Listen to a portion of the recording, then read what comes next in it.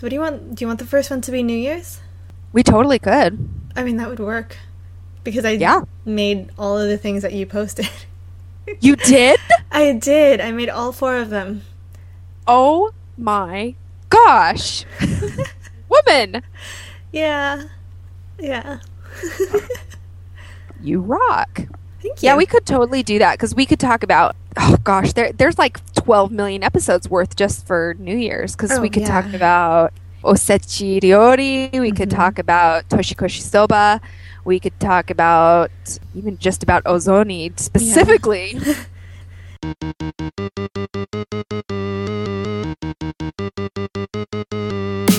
Me, so hungry. Me, so hungry. Hi, I'm Allison. And I'm Rachel.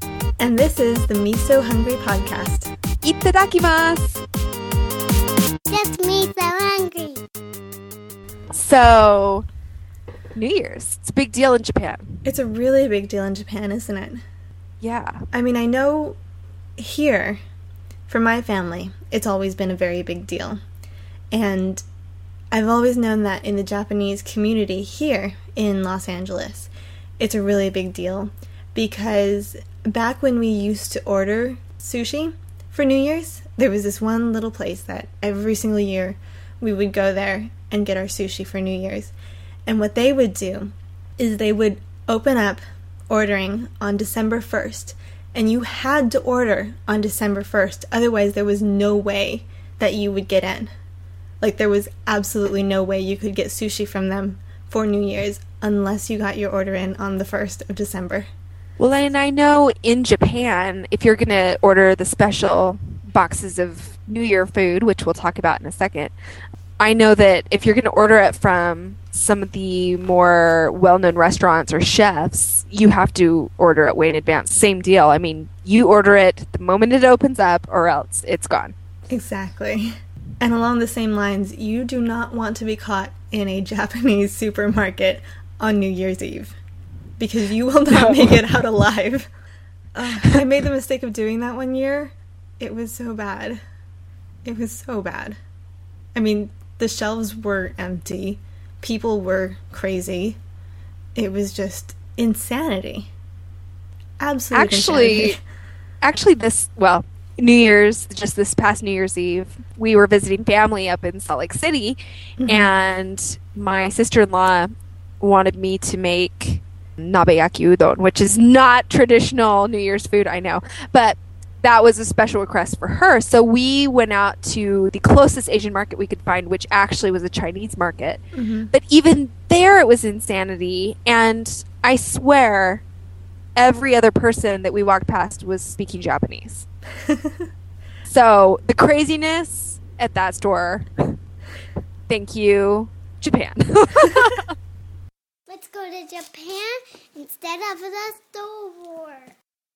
So, I don't know if you know the answer to this, but why is New Year's such a big deal for the Japanese? It all stems, from my understanding, from the Chinese New Year traditions. And so it has a lot of religious significance. And in Japan, of course, because they're Buddhist and Shinto, not Christian traditionally, the New Year is the big holiday, not Christmas. And Christmas hasn't been celebrated there traditionally until recently.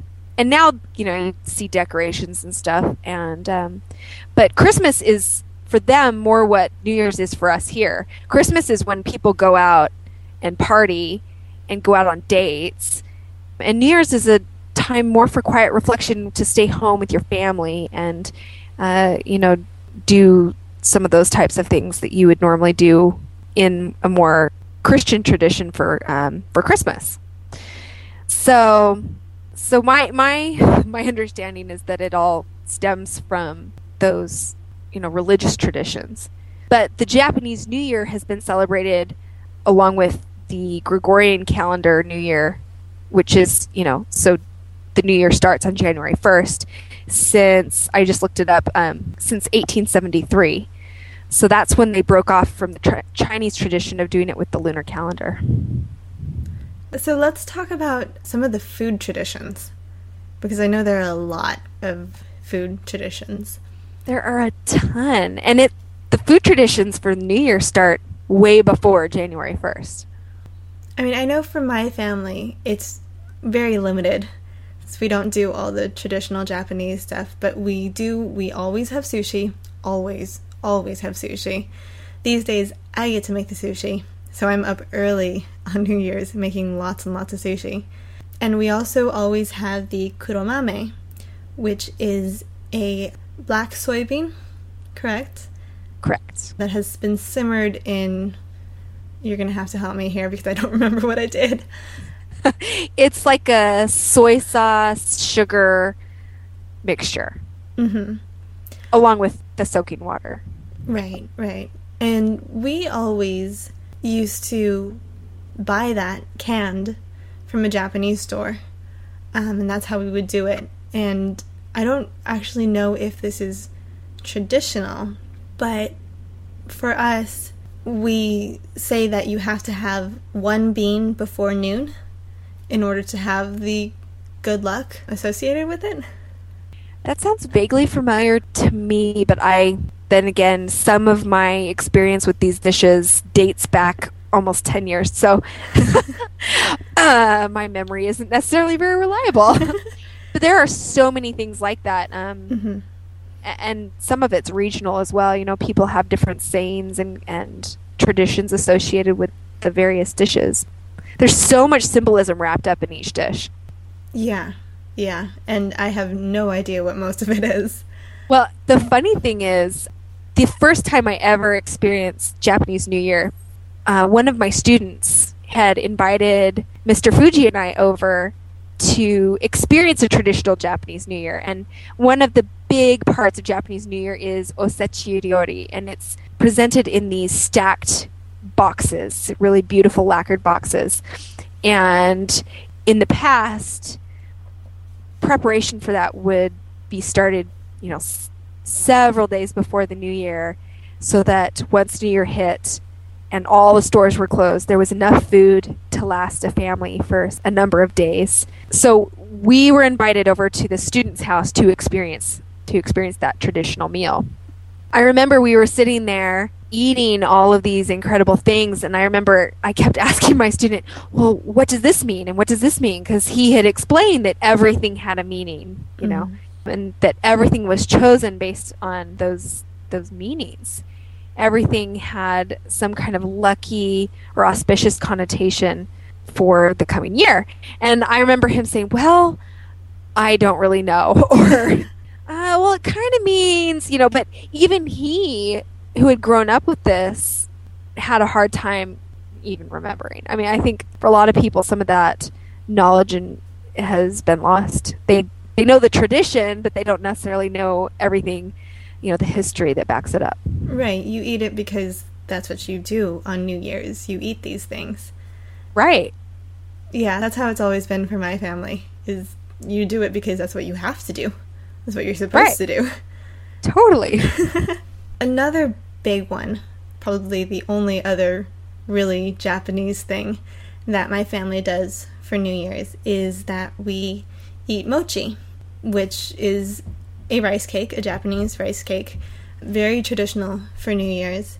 And for us, it was always, I believe, the first thing you're supposed to eat on New Year's Day is mochi, usually in ozoni, which is a type of soup.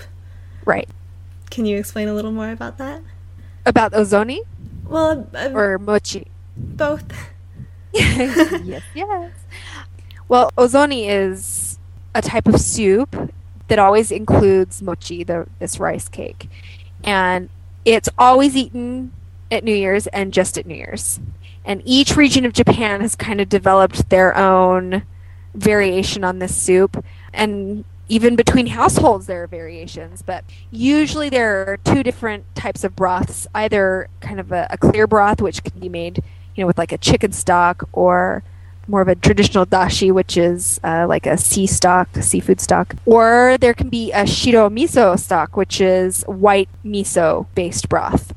And then in that soup, there can be a variety of vegetables. There can be chicken, shrimp. It all depends on the tradition of the region or of the particular family. And then, of course, you've got the mochi. And again, depending on the area, it might be shaped in the shape of a circle. It might be a square. It just depends.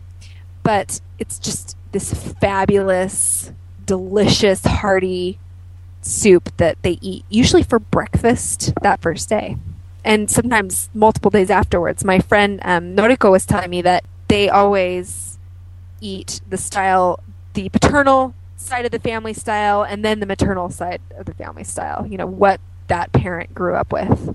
Interesting. So they kind of switch between them. Yeah. So that would make sense as to why my family sees it as the first thing you're supposed to eat, is because traditionally it's eaten as breakfast. And the whole mochi tradition is awesome. I mean, for people who don't really understand what that is, this short grain, super glutinous white rice is steamed, and it takes longer to cook than normal white rice. But they steam it, and then they put it in these special kind of barrel type things, and usually two people, if I'm remembering correctly, work it, and one of them wields a big mallet, and he pounds the rice, and the other person kind of keeps flipping the rice, you know, so they keep pounding different areas. And with enough pounding, it eventually goes from rice into this like sticky taffy. Mm-hmm. And from there, they form it into whatever shape it's going to be and set it aside and make more. And depending on where you are in Japan during New Year's, you can walk around and see this happening, and it's really fun. I mean, it's incredible, and it's really tiring, but you watch these men doing it, and they've got this total rhythm going, and you're thinking, if that were me in charge of moving the rice around, I would have smashed fingers because they move so fast. That's something I want to try one of these days, is making mochi from scratch. You can do it pretty easily by using mochiko, which is like... Yeah, but that's totally cheating. Right, totally. Mochiko, you can actually commonly find it, for all of you listening, in the grocery store, like in the Asian aisle, and I think is it Kodama Farms, I think? It's a white box. I believe so. With a blue star. Yeah. And it says mochiko, and then I think sweet rice flour. Mm-hmm. It's not sweet. It's such a misnomer, but whatever. I've also found some Mexican brands that are essentially the same thing, sweet rice flour. Yeah. So if you can't find the mochiko, you can use that. Yeah. Though the results may be slightly different, but you know, you just experiment with it. Right. And usually at least on the Japanese box that they sell here in the States, I think they usually have a recipe on there. But you're right, it's totally cheating. Yeah, because I've done that before. I've made mochi using mochiko before. Yeah, but that's not the same at all. You could do that in the microwave. So exactly. No biceps needed. But yeah, I totally want to try it. So maybe that should be a future episode. It should definitely be a future episode. I'm afraid it may involve a trip to the ER afterwards, but you know, smash fingers. We may not be able to move our arms for like a week afterwards, but it'll totally be worth it. That in and of itself might make an interesting follow-up episode. Oh my god, I'm so sore. Yeah. I can't move. Hey, that could maybe help us learning to bow more authentically. Can't move your arms. Gets me so angry. What other foods are eaten on New Year's?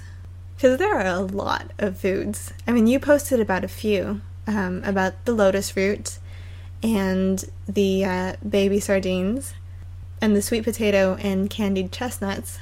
But there are tons and tons and tons of things that they eat on New Year's, right? Yeah, just depending on your favorites, you know, or what you buy, there are a lot of things that can go into the boxed meals, the osechi. And then on New Year's Eve, usually they eat what's called toshikoshi soba, which means year binding or, you know, year ending, year starting. It's got people interpret the translation various ways, but year end, year starting soba. So it's like this bridge across the old and the New Year. And usually for toshikoshi soba, they eat it in hot soup. And it's the noodles and a broth and sometimes a poached egg or kamaboko, which is like a fish cake or whatever. Yeah, that's the white and pink, bright white and pink fish cake that you sometimes get in ramen at various places. Exactly. And depending on, again, on the family, some people just have it be their dinner on New Year's Eve, but some people eat it right before midnight. The noodles should be long because, and I'm totally blanking here. Because you don't want to cut your life short? Was that what it was? You want a long life? Yeah, you want a long life. Thank you. I read your post. Ooh, nice of you. I'm getting this all from your blog. Nice. I'm like just trying to call it from memory. I should not rely on my tired brain. One of my favorite things is shio no taiyaki, and that's like salt grilled whole sea bream, which is like in the snapper family. Mm-hmm. It's really easy to make, and it's gorgeous. You know, you've got this whole fish that's been grilled either out on a grill or under the broiler. And it's super simple, and it's delicious. So that's one of my favorite things. And sometimes that's included as part of the osechi presentation. That's another neat one. Do you have a recipe for that on your blog? I do. Okay. Then we're going to have show notes. We're going to link to that in our show notes, which are going to be on misofy.com, misofy.com. So once you've gotten yourself miso hungry, you can go misofy yourself on misofy.com. Exactly. We're all about getting misofyed. Yes. Well, what about the sushi? Are there any specific... I mean, is that just my family, or I have no idea. Is there any specific tradition having to do with that? I mean, is it a common thing in Japan for families to eat sushi on New Year's? In more recent decades it is, Okay. but that's a more recent development. Sashimi and sushi now are pretty common. Right. But that's not as traditional in the long history side of things. Right. Another one of my favorite things actually is what's called nanakusa gayu, and it's 7-herb rice soup, basically. And it's eaten on January 7th. And it's like this rice porridge, like congee, if anyone's familiar with congee, with 7 different herbs in it. And it's eaten on the 7th to kind of give your stomach a rest after all of the partying and celebration and rich foods of the holidays. Interesting. I have never heard of that. It's Do you really have a recipe delicious. for that on your blog? Not yet, but it will be going up hopefully tomorrow. Oh, okay. So yes, Well I have a then. recipe for that on my blog. Because I definitely want to make that. Oh, it's Because I need that. Seriously, I mean, really, I make variations of it at different times of the year, but Mm-hmm. it never tastes as good as it does on January 7th. Because you've been eating too much. You've been eating really rich foods. At least, okay, maybe not you, but I have been eating too much. Believe me, I have. I definitely have. Even traditional Japanese foods, all of the osechi is made to be able to last for, 3 or 4 days at room temperature. It's cooked in a way that preserves the food. So you're dealing with stronger flavors. Right. With soy sauce and sugar and vinegar based marinades and so no matter how healthy something is, those flavors can really start to overwhelm the palate when they're used in strong enough amounts to preserve a food. Right. So the whole kind of cleanse approach really makes sense. And it tastes so good after you've been kind of assaulting your taste buds with so much for a while.